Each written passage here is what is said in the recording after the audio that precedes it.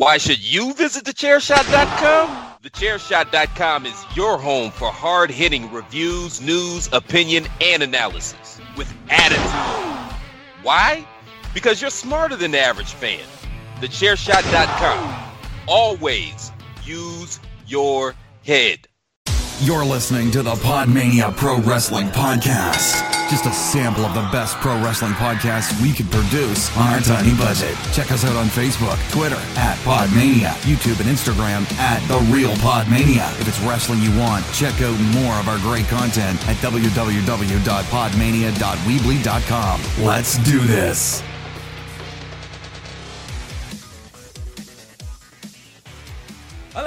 Hello, and welcome to another episode of the Podmania podcast. I am your host, Rob Goodwin, and we are talking NXT UK Takeover Blackpool. We're reviewing our experience of going. We were there shouting, "Are you watching Vince McMahon?" Turns out he was, and I say we because I'm joined by Chris. How are you, Chris? Hello, it's me, the hungover bachelor of Podmania. Suffering a bit, are we, mate? I wish you didn't shout that intro. Unfortunately, this is also the reason we're not joined by Garth, not because he's hungover, but because he is ill. Apparently, going out to Blackpool with me and Chris does not mix well with Garth, and he has unfortunately had to ring in sick for this podcast. We're sorry it's a bit we met late. some interesting characters in Blackpool. We met some interesting characters in Blackpool, didn't we? We did. We met some lovely guys. We spoke to a lot of lovely guys at the actual show, though the dickheads behind me who were hammered out of their face and were trying to get themselves over, you guys can fuck off. The guy to the right of me, he wouldn't mark out for fucking anything. You can fuck off. There was a guy on his laptop for the entire show, which was incredible. I did not see that. Did you not? It Really? was on Twitter afterwards, yeah. There was a guy just on his taking laptop. Notes for the podcast. Clearly. But didn't chant Was or the guy anything. handing out business cards? Guy who's handing out business cards. Lost Art of Podcasting. I've got the card here. Find us all on Good Podcast Players, the Lost Art of Podcasting, with the creator Adam Cox. There you go. You got yourself a free shout out, mate.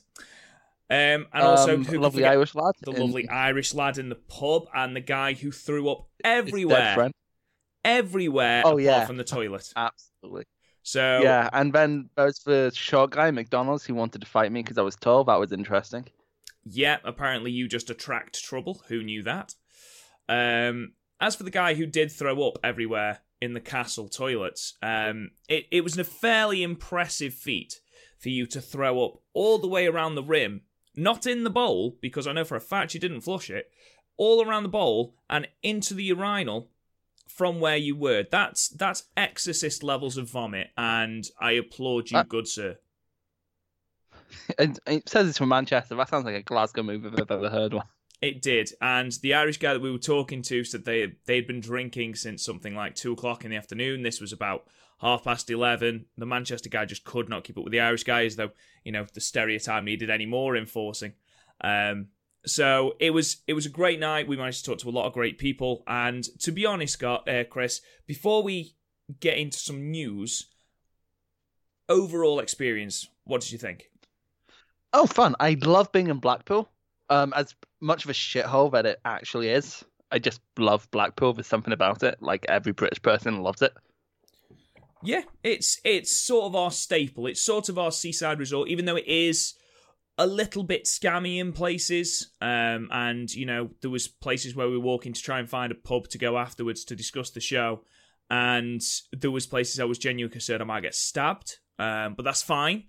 That's fine. I think that adds to the appeal of the place. But overall, I mean, it was the first time me, you, and Garth had met each other, and hopefully it certainly won't be the last. But we had a great time. The show was amazing. The atmosphere was amazing. We got the crowd at NXT UK Takeover Blackpool has got so many plaudits. Holy shit! Yeah, the crowd. The crowd were incredible. Every single match, even, the slower paced matches, the crowd were into. It was such a fun crowd to be part of. And the event flew by. I mean, 2.5 hours. It did not feel like 2.5 hours at all. No, it did not. I was surprised when it was over. And it was more than that, because we had most of the pre-show before that we watched. We only missed Ligero versus Dude. I forget the dude. Yeah, there we go. But like even the pre-show was good. Garth was first time seeing half his people marking out at everything on the pre-show. Like he fucking loves Ginny. Loves how much of a heel she is.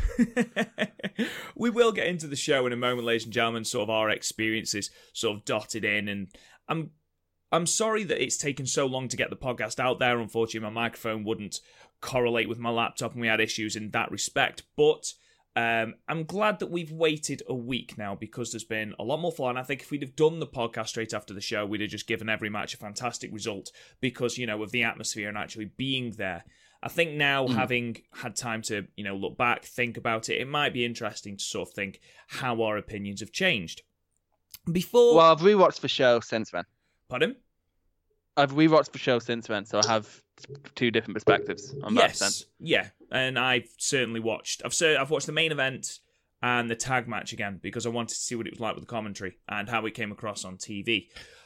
Before that, though, let's get into some news. Just one piece of news today, Chris, because obviously there is a fuckload of Wrestle Kingdom fallout we need to talk about tomorrow. Oh, Lord. Just speaking about NXT UK news, they have recently announced, in fact, on Tuesday, it was broken that Ilya Dragunov has signed a NXT UK deal and will be showing up at NXT UK tapings. Now, you know a lot more about this scary motherfucker than I do. However, I did a little bit of research, and from what I've seen and the matches that he's had, fucking hell, this guy is brilliant. He is one of the standouts at WXW, which is not something I watch religiously, but it's things I've seen bits and pieces of, and holy actual fuckballs, he is great. If you want an introduction, Pete Dunne, his match at Wembley against Pete Dunne. There's a reason it was called a European Dream match. I did not know much about him before that, but boy, do I want to know more. If you want a more later thing to look forward to, he's taking on Joe Coffey at Square for ICW. But yeah, he's so good. Everything about him is great. He's really scary. Like when he smiles, you're scared. You know how like Pete Dunne smiles? It's weird. It's kind of like that, except he smiles all the time. It's so weird. Yeah, I don't think I like that. But, I mean, the reason I wanted to bring this up with you, Chris, is because now Ilya Dragunov has got dates that he needs to sort of see out. I know that he's wrestling for WrestleGate Pro next week, the newly established WrestleGate Pro, and I know he's got dates with people like Progress and things like that he needs to see out. Over the next couple of months, WWE is adding these people to its roster. Okay, and I want you to listen to the level of talent that WWE at the moment is snapping up. Kushida, Trevor Lee, Walter, Ilya Dragunov, Jonah Rock, Shane Strickland, Kaylee Ray, Viper, Jazzy Gabert, and ACH. Now, I know that when this news first broke about WWE UK talent being tied down to these contracts, which meant that they couldn't work with certain talent of other companies, you look at the level of talent that they are signing, and we had loads of people saying it's not going to destroy the UK scene, it's not going to destroy the UK scene. There's finite numbers of wrestlers in the UK, okay? And Will Ospreay summed this up beautifully in a tweet, just saying, so who am I actually allowed to fight now?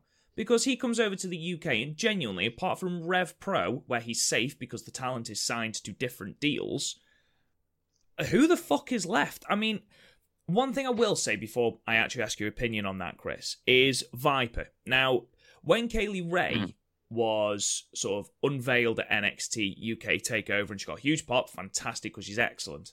She was currently World of Sport Women's Champion. Now, spoilers for those who haven't seen it. She has dropped the title. Oh, it's just a house show. That's not being televised. Oh, okay, then, fair enough then. She has dropped the title in a triple threat between herself, Viper, and B. Priestley. Viper is the new World of Sport Women's Champion, though it has been announced that Viper has also been signed to NXT UK. According to the Wrestling Observer newsletter, and this is why this is extremely interesting, and this will sort of leak into our news podcast tomorrow on the happenings in New Japan and All Elite Wrestling. It's been said that she is making almost double any of the other women in NXT UK, because she was shown interest by All Elite Wrestling, and of course there is a rumour going around at the moment that WWE, if they are fighting with All Elite Wrestling, or indeed any other promotion, after losing Bandido to Ring of Honor, they are going to almost double their offer, or they're going to match and double any offer provided by anyone else, which means that people like Viper, Kaylee Ray, people like that, who would otherwise be signed for pittance, really, are going to be signed for fucking massive deals, considering that NXT is still, you know, in inverted commas, a developmental territory.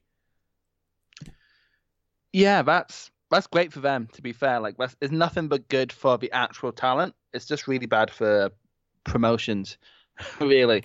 But I don't know, that makes me excited. Like, I'm excited that, especially with how good the scene for women's wrestling is in the UK, that people are going to be offered, those women are going to be offered such high amounts, because whenever they've used like Kaylee Ray on WWE or NXT TV or the Mae Young Classic, they've sort of just jobbed her out, weirdly enough, despite the fact she's probably like top 3 in the whole UK. And in terms of Viper, she has a unique look, like even compared to someone like Nia Jax or Jordan Grace, who sort of have the big woman thing going, or Jazzy Gabbett, who just got signed.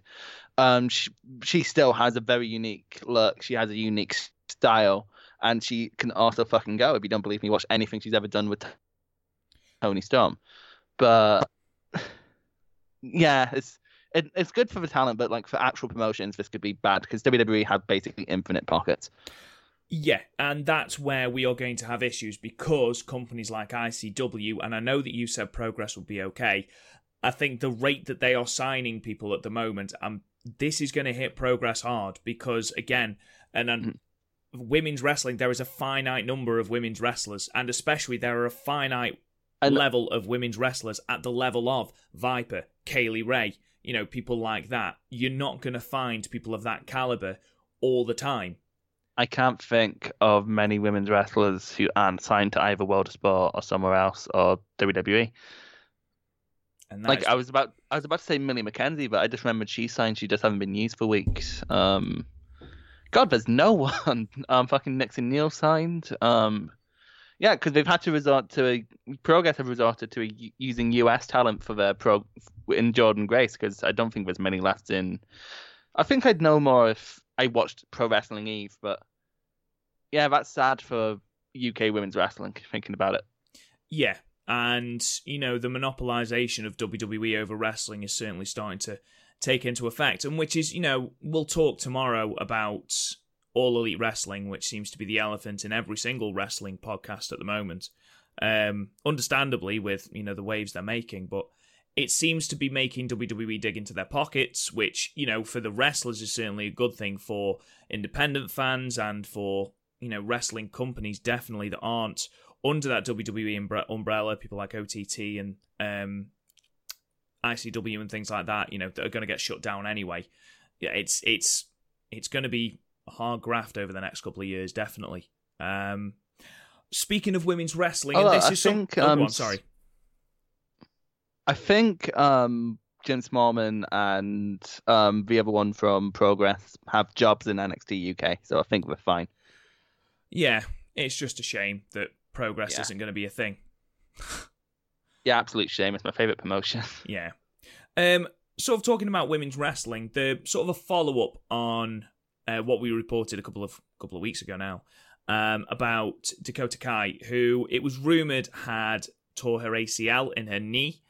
And sort of nothing else was said about it anyway. She's taken to Instagram this week to say that she is going in for surgery, and it has happened. She was delivering a kick in an untelevised house show and just landed funny. And, you know, what a fucking shame, because that woman is a real bright, shining light in NXT, the NXT women's division. So good. And to have an injury like that, and, you know, especially considering her team kit partner Nixon Newell is out with almost the exact same injury, it's a massive shame. It's a massive shame. Hopefully she'll recover quickly. It's a long road ahead. It's not an easy injury to come back from, but hopefully she'll return soon, and she'll return better than ever, because Dakota Kai is fantastic. Rhea Ripley's going to have a field day on Twitter. Yeah, she really is. She really is. So let's get straight into our NXT UK Takeover sort of review. So we got there, And we got there just as El Ligero beat Saxon Huxley, which is fine because no one gives a shit about Saxon Huxley. The next match was a women's match between Isla Dawn and Ginny. Now, Chris, you can attest to this. I am not sold on Isla Dawn at all. You hate Isla Dawn. I don't hate Isla Dawn. I think she is a competent wrestler. I think she's got great strikes. But both me and you said at the show, stop using that float over fucking suplex. It's the most... It's an awful move. Anyway, it's just awkward. It is. It's an awkward move to get into. It's an awkward move to perform, and it doesn't look like there's a lot of impact for the person taking it. However, this match with Ginny, both of whom, Isla Dawn and Ginny have both got very, very bright futures in NXT UK. Of that, I've got no doubt. This match was the best I've seen Isla Dawn look. Yeah, absolutely. That's apparently because Ginny's so fucking good, but. It's just, it was really great stuff. That facebuster off of the second rope was just brutal. And just the fact Virginia was like, not anymore, sweetheart. Boom. Just great stuff. Great heel work. Garth was impressed. Yeah, Garth very, very much impressed. Very much in love with Ginny. Great heel work by her. And, that not now, sweetheart, that she shouted literally echoed around the Blackpool Empress Ballroom. She went over, which was great. She needs the win. Isla Dawn, good match. If she can perform matches like that, and these, I believe, were televised and shown in the last week. They were week. On this week's NXT, and, really good match. Nothing else we could ask for it from a pre-show. Mm-hmm.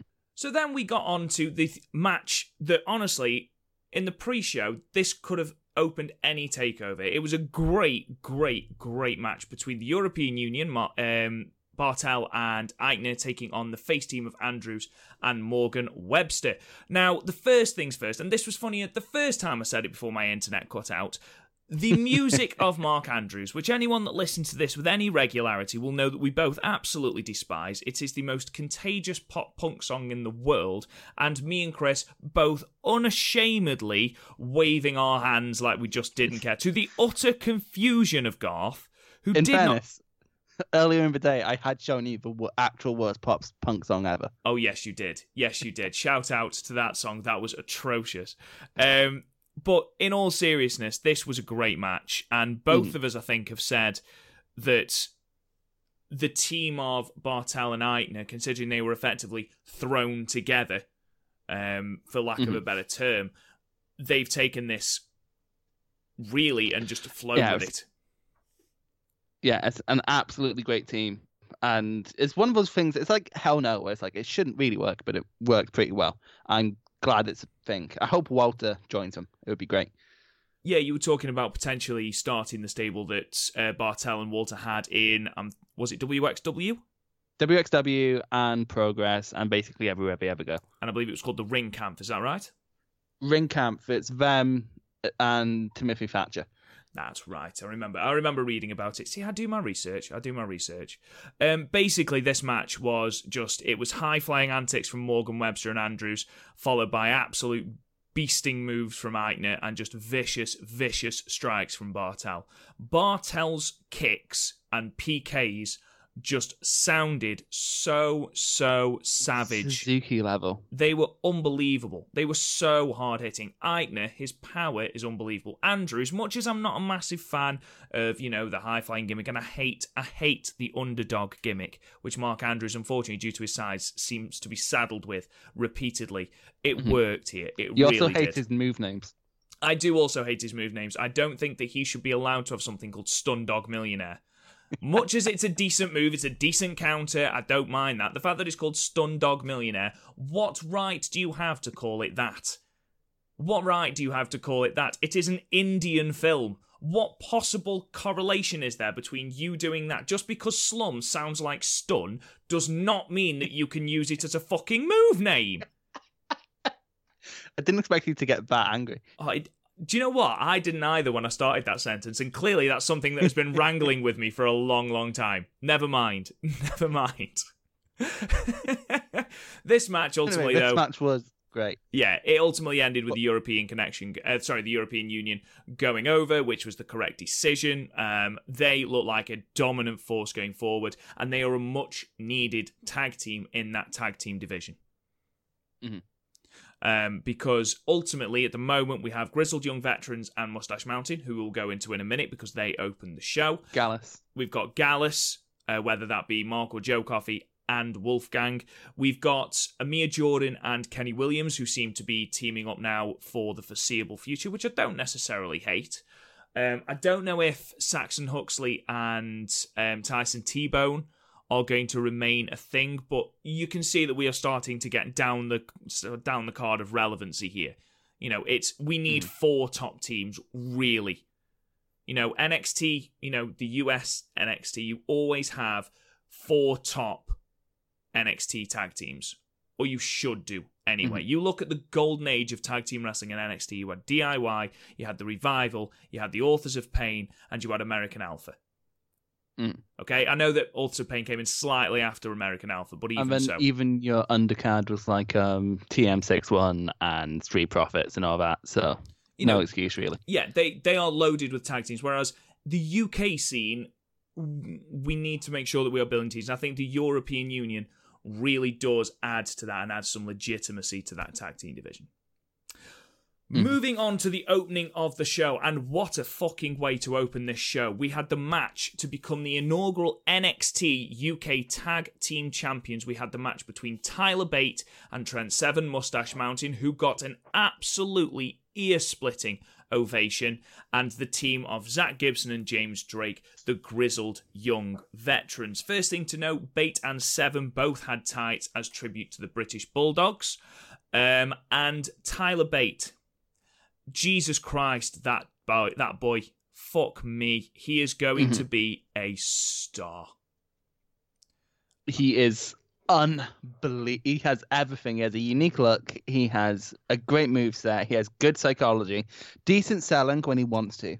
Just amazing stuff. But I'm surprised. Actually, there's a point of this match where they did the Bulldogs power slam into Dynamite's headbutt. I'm surprised Garth didn't mark out more. Yeah, I'm surprised that as well. But it was a nice little sort of cut back to that era. Obviously, a lot of the NXT UK shows were held in honor of Dynamite Kid, who passed away at the end of last year.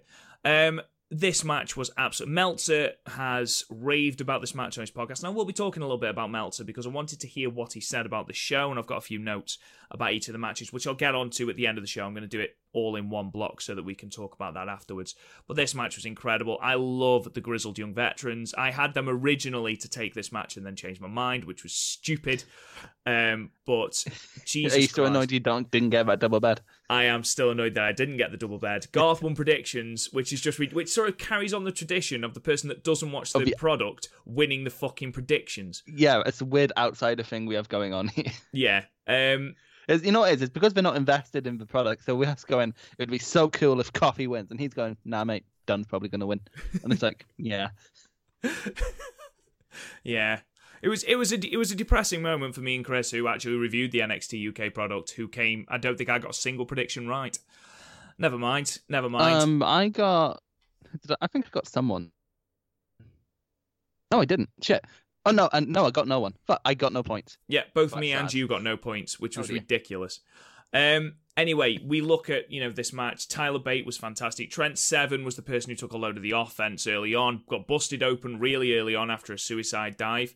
Very difficult for us from where we were sat to see what happened, but he came in, and obviously with his blonde hair, it became very obvious very quickly that he was bleeding. Gibson and Drake, what a team. They performed the Ticket to Ride, the Helter Skelter. At one point, both Bate and Seven were held in joint Shankly Gate. That was a really good visual, whilst Tyler Bate, showing his strength, sort of lifted up James Drake and slammed him into Gibson to break up that hold. It looked amazing. Suicide Dive Doomsday Device was fucking sick. The Suicide Doomsday Device, which I'm sure you will see, it's been gifted all over Twitter.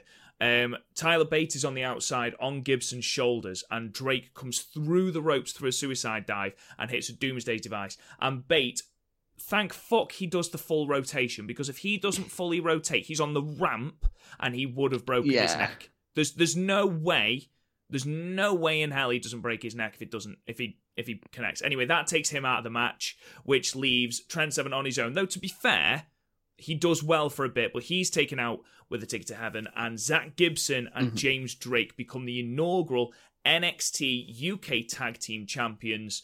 after 23 minutes and 47 seconds. Question, Chris, do you think this is the correct call, not putting the belts on Mustache Mountain? Yeah, because NXT UK has the massive problem of possibly turning into the British Strong Style show, so of how Ring of Honor became the book club show. So putting it on someone else, getting someone else over, is a great way to do it. My only complaint in here is there was a straight kick out from a Burning Hammer. Don't straight kick out from Burning Hammer. Just don't do that. Yeah, Chris got very, very angry at that during the show. That's a Burning Hammer! Don't kick out of a Burning Hammer! Yeah, and like I remember I was annoyed because he was teasing and I was marking out, and I was like, why aren't you lot marking out? You fucking idiot. But anyway, it was still, and I'm going to calm down because this is just what happens in wrestling nowadays. It was still an amazing match. There's great spots we didn't even call, like when James Drake stopped a suicide dive with a fucking dropkick. Yes, that looked incredible. Oh my god. Just everything. And like, it is the perfect way to open it. It's as good as any of those tag classics we've had for any NXT show. Like, it's up there with like Revival versus DIY, at least the first one, maybe not the 2 out of 3 falls, but oh my god. So good. Yeah, definitely. This the problem was with this going on first, the rest of the card had a lot to live up to. I mean, all 4 men. There was no man being carried. Obviously, Trent Seven was the person who got the heat, and then we had the hot tag to Tyler Bate. We did have 3 hot tags to Tyler Bate, and I think each one got a little maybe less. A bit much. Yeah, it got a little less over each one, but that's been pernickety. Dave Meltzer gave this 4.5 stars. He tweeted during this match saying if he was to create a promotion, the first person he would try and get is Tyler Bate, because he could be the star in which you build a company around, which I wholeheartedly agree with.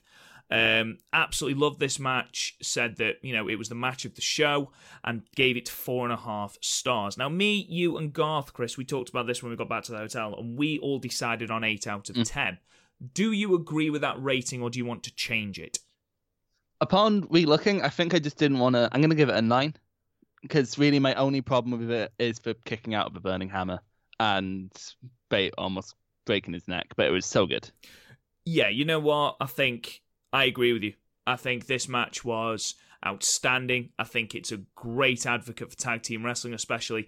One of my huge complaints with the WWE, and I don't want it to be, a ragging on the WWE show at all, because we've got another moment in a moment where I'm sure we'll talk about the WWE. But one thing I've said for so long is their lack of emphasis on tag team wrestling, especially on Raw. And I think this goes to show just how exciting tag team wrestling can be. And this match could have headlined any WWE pay-per-view, and it would have gone over, because that's just how good it was. This match was a better tag match than any match in Tag League, which is meant to produce amazing tag matches. It never does, but you know what I mean. Yeah, absolutely. This match was WrestleMania worthy. It was a great, great match, and that's not me exaggerating. This was an outstanding match. No, go watch it for yourself if you haven't for some reason. Anyway, we saw this video package before the show aired, but then we got another viewing of it. Now, Travis Banks. Well, I didn't. I was in the bathroom. Well, no, you didn't. You were away. So Travis Banks was attacked by Jordan Devlin in the sort of lobby of the Empress Ballroom. Devlin attacks. We then cut to this match now, and Travis Banks comes down first. It's announced that he is cleared to wrestle. Devlin comes down, Banks doesn't wait, suicide dive onto Devlin, and seems to be getting his heat back to start off with. However, Devlin sort of slams him into the ring step, destroys him, and Banks is led to the back. Now, at this point, everyone's like, what the fuck is going on here? This is a bit shit. So, Johnny Saint and Sid Scala come out then and say, we thought you might be doing this, but don't worry, we have found a replacement. Now, at this point, everyone just went... We thought Walter. Walter this. Walter. There was loads of people who were going, oh my God, it's The Undertaker. I heard one guy shout behind me. I was like, well, that's bullshit, isn't it? And then I heard someone go, it's Repo Man. It's not going to be Repo Man. The Brooklyn Brawl, it's not Brooklyn... Oh my God, it's Vince! I thought it was going to be Grado. Yes, you did say Grado. Anyway, the lights went down. At this point... But imagine that. Light goes out. Imagine that. The light goes out. Life is a mystery. Tell me that wouldn't get a pop. It will get a massive pop. The guy in front of us anyway thought that would get a pop. Anyway, the lights went down, and at this point everyone went, hang on, Finn Balor's in the country. It's not going to be Balor. And everyone, it's not going to be Balor. Fuck it, it's not going to be Balor. Smoke came. Holy shit. Finn Balor came out and the place lost its collective shit. There was only one time I've seen a building mark out that much, and that's when RVD made an unannounced appearance in ICW. Just holy fuck. And this is 3,000 people all just losing all their collective shit. Apart from the guy on the right to me, but you know. Yeah, probably the guy on the laptop as well. But this match, you know, it didn't matter what they produced in the ring because we had Finn Balor at NXT UK TakeOver Blackpool actually wrestling a match against Jordan Devlin.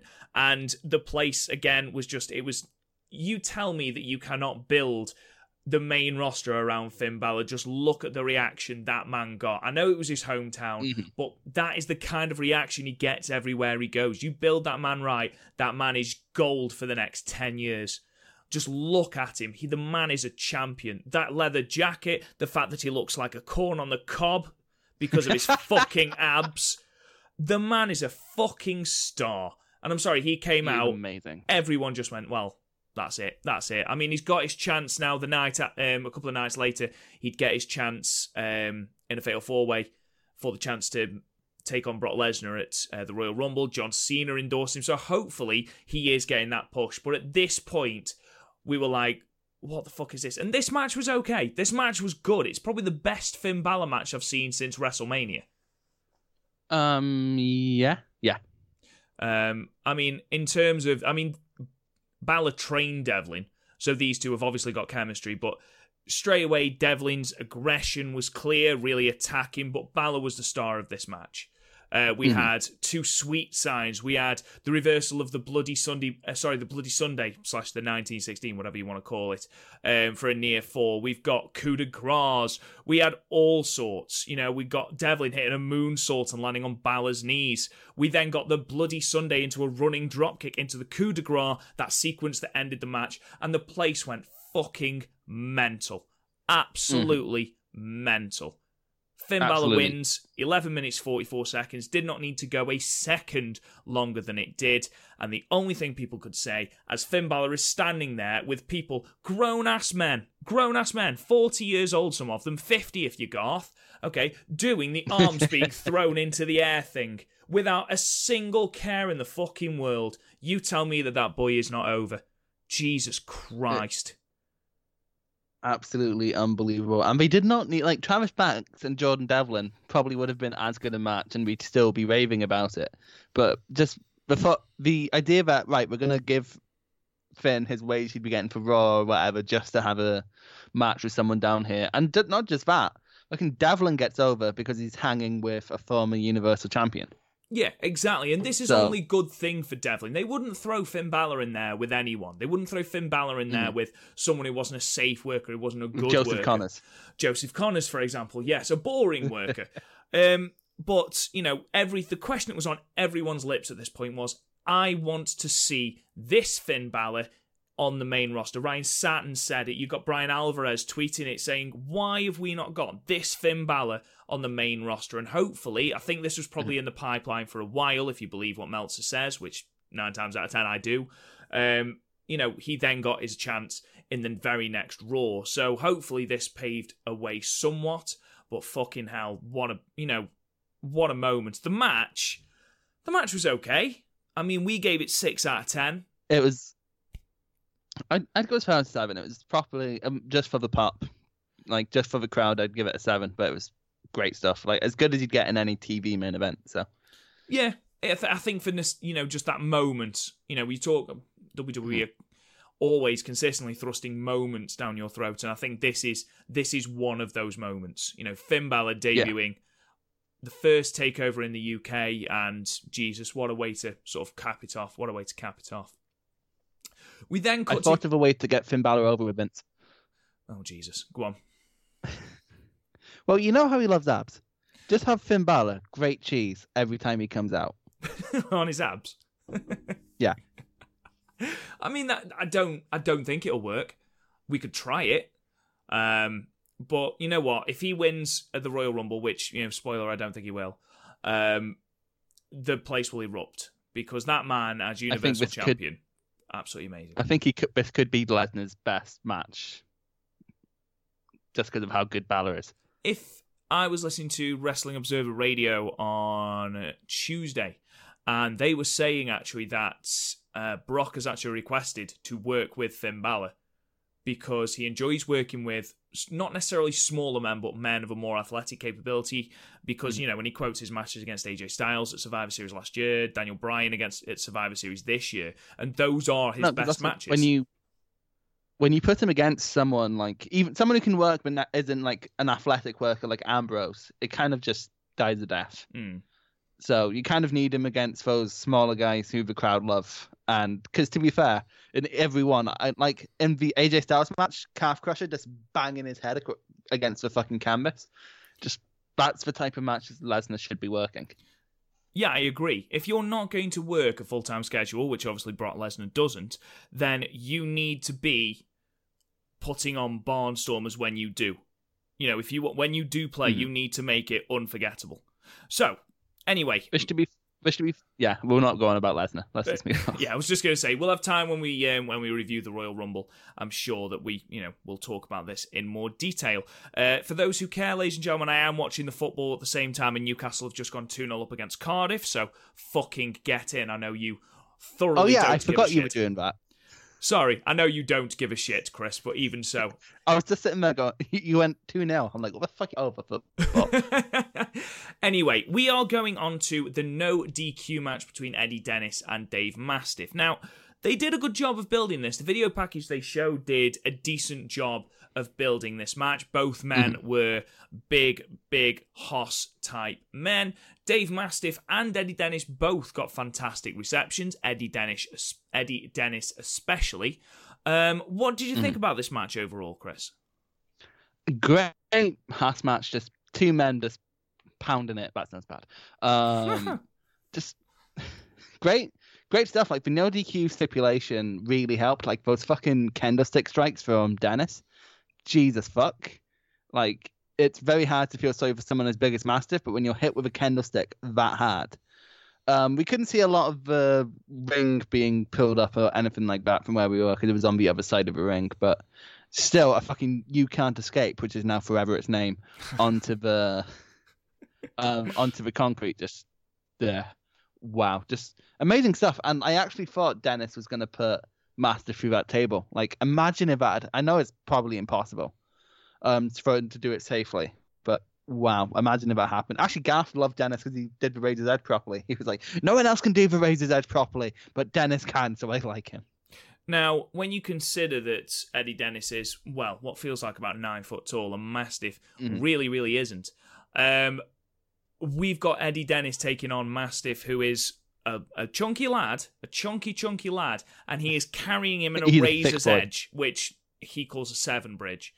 But, it just looked incredible. It got a massive pop as well, a huge pop. From what I saw of this match, because a lot of it took part on the outside to the sort of the ring part that we weren't looking at, it was just a really, really hard-hitting match. The chair shots sounded savage. We got a table out, which got a table chant. The table got over. The table got over. It was. Table. It's amazing. Eventually, Mastiff was in the position for the 7 bridge. Dennis attempts to put Mastiff through the table. Mastiff reverses it, puts him into the table, and then puts him through with a running cannonball. Mastiff pins him for the win at 10 minutes and 46 seconds, which I think is probably the end of this feud. Do you think, Chris, that this was the correct result?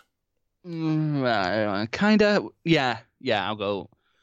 Because overall, Mastiff is more buildable than Dennis. And honestly, like, it's a bit of a shame, because I honestly think if Dennis was built properly, he could be a contender, because he has that history with Dunn. Yeah. So, who knows? But honestly, Mastiff is an overall more unique talent. Like, if I can see Mastiff doing well on main, whereas someone like Dennis, he's basically the same height as Michael McIntyre without any of a build. So I think he'd just end up being a jobber, unfortunately, if he went up. So I think this is the right call, because Mastiff is overall more marketable. Yeah, I agree. We then... It's a shame, because I do love Dennis. Yeah. I mean, again, similar to Isla Dawn, not in the same capability. I find it hard to invest in Eddie Dennis, and that's just because of... I find his size off-putting, and I know that's a ridiculous thing to say, you know, you shouldn't judge a wrestler on the size, but honestly, the fact that he is so gangly sort of takes me out of his matches a little bit, because I find it quite comical. This match here, at the UK Takeover, was very enjoyable, and it went some very, very far in, you know, making me like Eddie Dennis. It's just a case of I need to see a few more matches like that, where he is just an aggressive fuck, to basically get me invested in it. If he comes into every match, just beats the shit out of someone with kendo sticks shots that were that fucking hard, I'm more than happy. More than happy. Mm-hmm. Meltzer gave this 3 stars, and we, upon seeing it, gave it 7 stars. Would you agree? Stars. So, well, 7 out of 10. Whichever one you want to say. 7 snakes, 7 potatoes, 7 oranges. Don't give a shit. 7 we gave it. What do you think, Chris? I still think it's 7. You still sticking with 7? I think it's a thoroughly enjoyable big man match. Yeah, it's far better than I thought it was going to be. Far better. We then moved on to the NXT UK Women's title match between the current champion Rhea Ripley and the challenger Toni Storm. Again, great video package coming into this. Toni Storm, upon her entrance, her pop was on not quite Finn Balor level, obviously, but she got an enormous pop. She is so over, and it wouldn't... Super over. Yeah, it would not surprise me in the slightest if she's on the main roster this time next year. Great seeing CXT originals do so well. This is great, though. Fucking Rhea Ripley's entrance music gave me a good chance to headbang, and don't get that very often.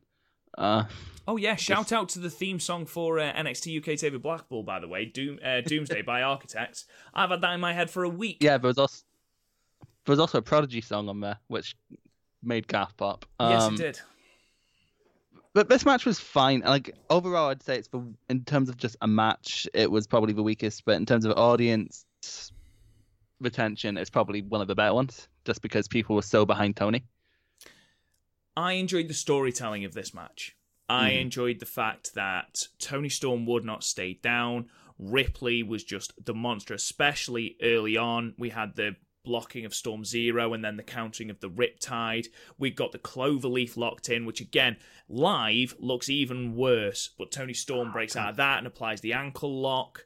We had Ripley kicking out of Storm Zero, which again, just the selling of Toni Storm just makes every match an emotional roller coaster. When Rhea Ripley kicks out of that Storm Zero, Storm is looking at us, and you can see just the holy shit, what do I do now? Just that look on her face. You're immediately invested in the match. You're immediately behind Toni going, come on, Toni, you can do this. We believe in you. And well, we didn't believe in her. We picked Ripley, but... Yeah, okay, both of us picked Rhea Ripley, yes. But you know what? Fucking predictions went out the window. Because we were just... She made me invest so much. And you know what? Wrestling, in-ring psychology is most of it for me. If I'm not investing in a match, it could be a 5-star classic. If I'm not investing in it, I do not give a shit. Okay, this certainly was not a 5-star classic by any stretch of the imagination, but the in-ring psychology and the selling of Toni Storm and Toni Storm as a wrestler, just it made me invest in her, and that was absolutely fantastic. Yeah, absolutely. Absolutely great stuff. And her selling has always been good. Like, just go back to her match with Rhea like months and months ago, where she was fucking crying. To be fair, she was actually injured, but like actually crying in that match, and it was uncomfortable to watch that sort of level. Just like, we haven't even praised Rhea, who's like just the perfect heel. Yeah, like, she is such a heel. Did you see the press conference they had before, like the week before Takeover? I saw bits of it. I didn't see all of it though. No, it was she was just there with her feet up. And Toni was given, like, look at everything I've done this year. There's no way I'm not winning this title. And Rhea was just sitting there going, you haven't beaten me. And she's like, yeah, but I won the Mainland Classic. I did all this. It's like, but you haven't beaten me. Just awesome, amazing stuff. I wish they didn't bring in the whole Toni Storm ripoff into the storyline. I'm not a fan of that. But The Tony Storm ripoff? So, awesome stuff. Yeah, like they were saying in the build-up, they were talking about how Rhea Ripley has a lot of similarities with Tony Storm, which is basically they both wear baseball caps and also like rock music. Was basically the similarity, and are also Australian. I don't think I've ever seen a similarity in Rhea Ripley and Tony Storm. I don't look at them and go, well, they're fucking similar, aren't they? I don't think I've ever seen that. Yeah. I mean, one of them is a big, badass bruiser heel, and one of them is a tomboy who is one of the most over baby faces, in my opinion, in WWE. Never mind just NXT. You know, you put her in front of a crowd, people are chanting for her, Tony fucking Storm. So yeah, that's the thing though. WWE can't do baby faces. They're too used to the cool heel. Like the Attitude Era ruined them in that respect. Yeah, well, sometimes you need that organic babyface, and genuinely, I think Tony Storm could be that organic babyface. Tony Storm could be that person. It's a Jeff Hardy quality she has. Yeah, she could be at the very, very pinnacle of women's wrestling in WWE in the next 2 years. She will be, if women's wrestling this year headlines WrestleMania, which in my opinion it absolutely should, and I think it will. I think it'll be Becky and Ronda in some capacity, whether that includes Charlotte Flair. It's the most natural for you to go there. Exactly. Tony Storm, in my opinion, is a wrestler that could do that in another couple of years' time, legitimately.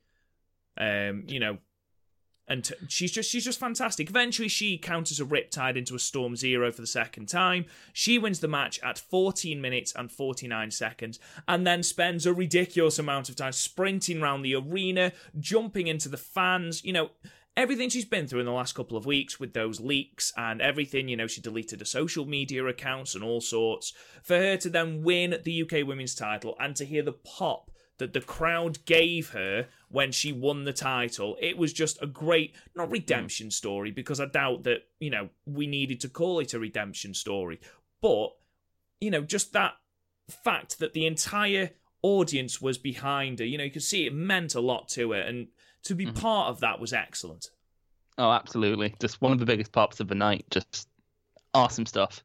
That women's belt is still fucking beautiful. Like, the belt itself is just amazing. Yeah, I agree. I'm a sucker for a white strap. Oh, I'll bear that in mind. So, Meltzer absolutely loves Tony Storm. Absolutely loves her. He says, you know, she's beautiful, but she doesn't have to rely on her looks. She's also an absolutely outstanding women's wrestler. She's also an outstanding wrestler, full stop. So, you know, he had great praise for her, said that she did really, really well in this match. He's given it 3.25 stars. We gave it 7 out of 10. What do you think, Chris? Do you think 7 out of 10 still? Yeah, sounds about right. Yeah. Yeah, absolutely. I think simply for in-ring psychology, work from Tony Storm. And do you know what? Yeah, we don't talk about Rhea Ripley enough. Rhea Ripley played a fantastic part in this match. She's the perfect foil for Tony Storm, which you've already said. So, yeah, I'm more than happy about this. More than happy with 7 out of 10. Absolutely. We then get to the main event, which is Pete Dunne, the current WWE UK champion, taking on Joe Coffey of Gallus. Now, when we saw this live, and spoiler, once the match had finished and we'd gone back to the hotel and things, we gave this 8. Now, after we've reviewed it, we'll look at that again, and I'll tell you what Meltzer had to say about this match, because this match was polarizing, I think it's fair to say. Some people thought it was brilliant. Some people thought it was an excellent match. Some people think it's match of the year. Some people think it's match of the year. Those people are wrong. Some people think that, you know, it went on too long. Some people think that, you know, Coffey wasn't on the same level as Dunne. Some people think that there was too many botched spots. We'll get into that in a moment. The first thing I will say is that when Coffey came out with the Gallus teammates of Mark Coffey and Wolfgang, and that theme song is going, which is stupidly catchy, he looked $1 million. He looked $1 million. Yeah, absolutely. He is just looks like he'd kick your ass. He looks like a bouncer. He does. Absolutely 100%. He looks like a bouncer. This match, you know, Pete Dunne gets a massive reception when he comes in. Overall, Chris, what did you think of this match? I thought it had a bit of a slow start, but it kind of needed to after the crowd was they were a bit tired by the time this match came in. They sort of needed to be eased in, but like when it got going, it really fucking got going. Like all their signature spots are so recognizable that you can tell they're coming from a mile off and it gets you excited. Like, we were standing throughout most of this match because the crowd was so into it. And just, I think it was great stuff. I honestly like it about as much as the tag match. I think it's really good. Okay. Now, what I will say is that I enjoyed the match. It went 35 minutes almost. It went 34 minutes and 14 seconds. Now, did it need to go that long? It doesn't need to, but I don't think it took... you probably could have cut 5 minutes off, but it didn't affect my overall enjoyment. I think maybe if I wasn't in the crowd, it might have. But like being in the crowd, I was sort of invested throughout the whole thing. Okay.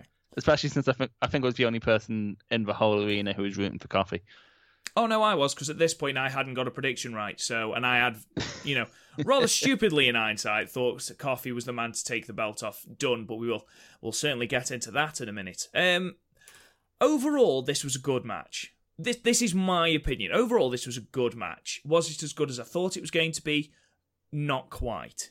There's a couple of reasons for this. The first reason was I thought it took a while to get going, which, I don't necessarily think it should have done. I don't think it needed to go 34 minutes because by the time that we were getting into the finishing sequence, or what felt like the finishing sequence, the crowd were exhausted. The crowd just, it needed to be over, especially with what happened afterwards. We got two spots where they botched it and they fell out of the ring. And, after the first one, you just think, we'll try something different, but instead they went for it again. I'm not entirely sure the second one was botched. It could have just been a spot where they fall. Joe Coffey, fair play to the lad for taking that bump. That looked fucking horrible. But people don't fall like that on purpose. It was just awful, and you could see it happening. Like, you see it happen all the time at indie shows, and it never really happens. But like the fact the man's not injured, just wow. Yeah, both men kicked out of each other. Sickening. Yeah, it was. Both men kicked out of each other's finishes. The bitter end was kicked out of twice, which, in fact, was it kicked out of three times? Wasn't it? Yeah, that's something else I he took didn't issue pin on the with. second one. He didn't pin on the second one. He managed to roll up the ring. That's right, yes. But he did kick out of the third one. So that's an issue. No one kicks out of the bitter end. Very few people kick out of the bitter end. And the fact that Joe Coffey kicked out of 3 was a bit too much for me. If this match had gone 25 minutes, it would have been, a 9-star match, an 8-star match for me. I just felt it went a bit too long. And that was a big thing for me. Another big thing for me was the finish. Now, at this point, Dunn hits another bitter end in the ring. And Coffey kicks out. And it was a great kick out. It was a great kick out because all three of us, me, you, and Garth, all thought the match had finished. All thought that Coffey had gone. He hadn't kicked out. And Dunn then applies a sort of submission where he's twisting the fingers. Now, but Coffey tapped out almost instantly. And for me, if you've got a title challenge on your first pay-per-view, this wasn't the finish. And whether it was called in the ring, I don't know. But it seemed, I don't know whether Coffey was exhausted. I don't know whether it was a spot that was supposed to be off the top rope, which they fell out of the ring. I don't know if that was supposed to be the finish. This shouldn't have been the finish. It made Coffey look weak, and it generally just rubbed me up the wrong way slightly. Yeah, what I thought we were building up to actually was Pete Dunne recently, especially at Progress shows, has been doing the bitter end into a tombstone. Like, we'll do the pump handle into a tombstone. And I thought that's what we were building up to, because Dunn has the strength to do that on the likes of the Coffey. Yeah. It was a bit of a weird one. I think it was made more weird at the fact we couldn't really see what was going on the mat. Yeah. Yeah, definitely. I think that a couple of screens around the ringside would have helped a lot. They would, but don't forget it's a developmental territory, so ultimately, anyway. I mean, don't get me wrong, this is still a good match. It's just, it took me a while to get into it, and then I thought it went a bit too long. That's my main concern with it. The problem that we have with it, and Meltzer sums this up perfectly, this is how I was feeling on the way home, and I was thinking about it on the way home, and then I listened to the Wrestling Observer Radio, I think, on the Sunday night, and he was talking about the show, said it was a really, really, really good show, but he said that WWE with NXT has a formula. There are 5 matches and the show goes 2 hours and 30 minutes. And that happens with every single NXT takeover without fail. The problem was that the rest of the matches, okay, time-wise, you've got the tag match, which went 23 minutes. Fantastic. Didn't need to go any longer. Was a really, really good match. Then you've got the Devlin match that went a shade over 10 minutes. You've got the no DQ match, which went a shade over 10 minutes. And then you've got the Rhea Ripley Toni Storm match, which went under 15 minutes.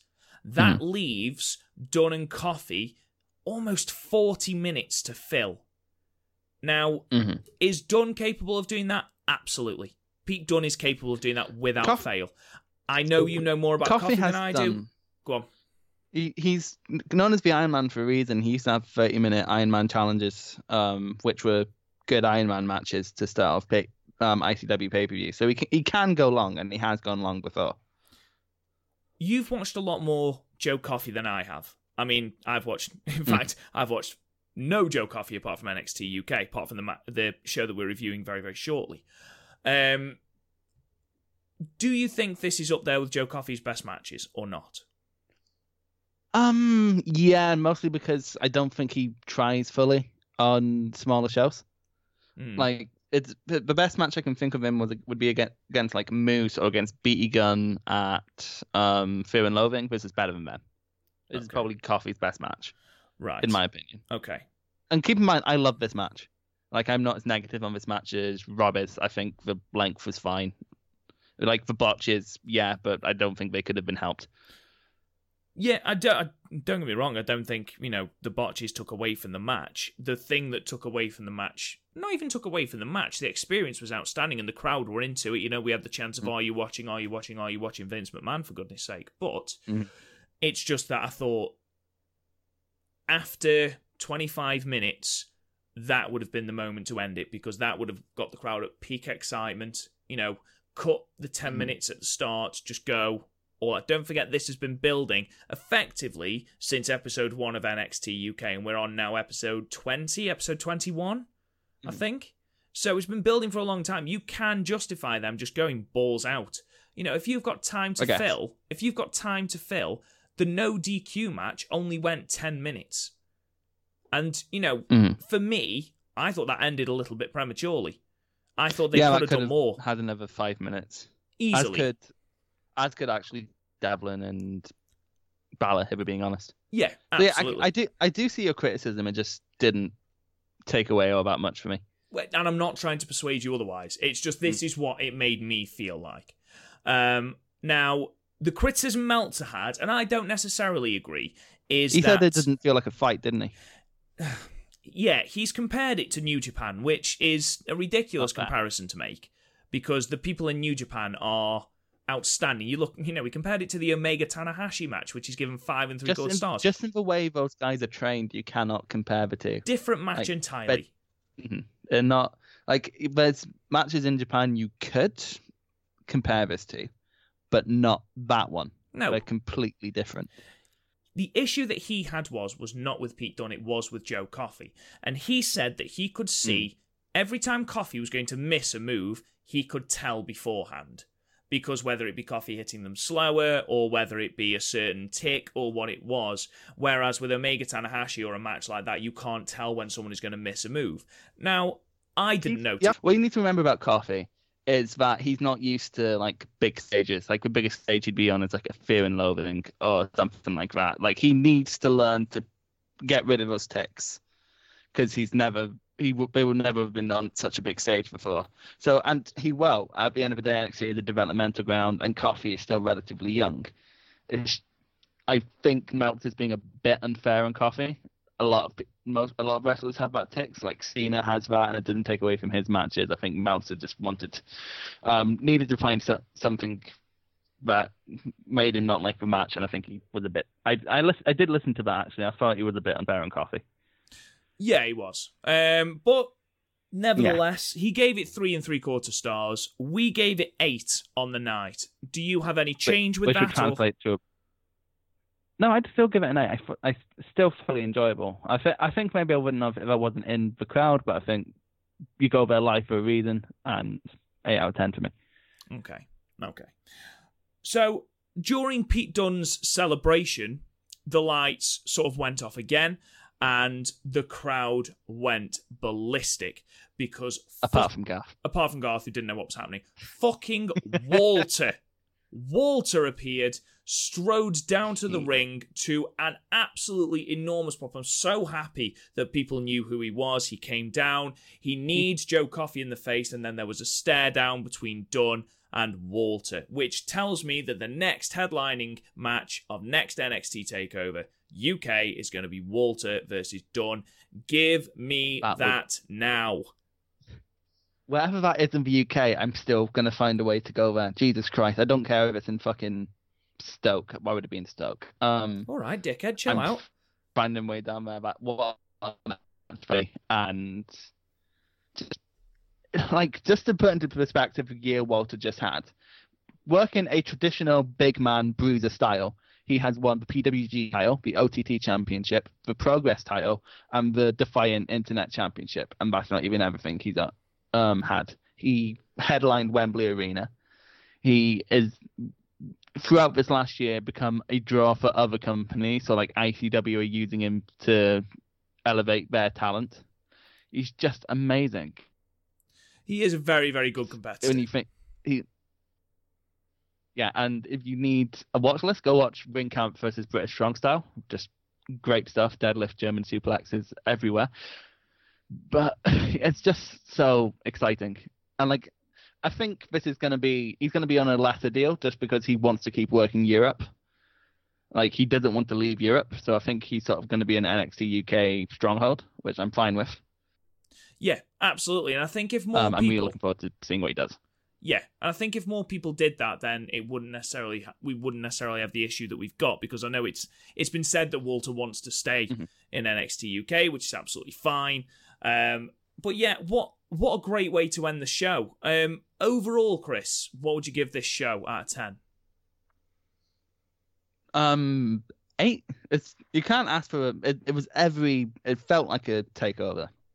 It didn't feel like a side thing. It felt very much like a takeover. And the fact that none of the matches were bad, none of the matches were even mediocre. All of them had memorable spots. All of them stuck with me afterwards. All of them have unique talking points coming out of it. None of them felt like the wrong person won, even if it's not who we wanted to win. So I'm fine. I love this show. It's probably if this fitted in, this is in 2017 before last year's amazing run of takeovers, this would be seen as the best takeover. Yeah, it was a great show. I think 8 out of 10 is a perfect grade for it. It wasn't perfect. It was a great show and a really good showcase for the UK talent. Overall, I think this has set a buzz for the UK scene for WWE, which is what they were intending to do. Great, bring on the next one. I think you'll agree. Absolutely. So, ladies and gentlemen, that is a summary, a very quick summary, nevertheless, of our experience in Blackpool Takeover. Great show. Really look forward to the next one. We are no longer going to be reviewing the NXT UK product. I simply can't. I simply don't have the time to do that. Impact, New Japan, keeping up with WWE, I can't do it. It's not possible. We'll still review the takeovers from the UK. We'll try and go to as many as we can as well. Similar to how we do the NXT US shows. We do them, we review them, but we don't do the NXT product. Nevertheless, thank you so much for listening, guys. You can, of course, subscribe to the podcast wherever you find your podcast, whether it be iTunes, Podcast Addict, Castbox, Stitcher, Podbean, all sorts. We are everywhere. You can find us on Twitter at Podmania. You can follow us on Facebook at Podmania Podcasts. Don't forget to subscribe to the YouTube channel, The Real Podmania, Instagram, The Real Podmania. You can find me at Real Rob Goodwin. If you want to tell me I'm wrong or I'm a dick or whatever you want to call me, it's absolutely fine. Feel free. Chris, where can they find you? At Young Lion TXT. DM's always open. Slip into Chris's DMs if you feel like it. You can always find Garth at Drummer Jackson as well if you want the old man's point of view. Thank you so much for listening, guys, and we will talk to you guys again soon.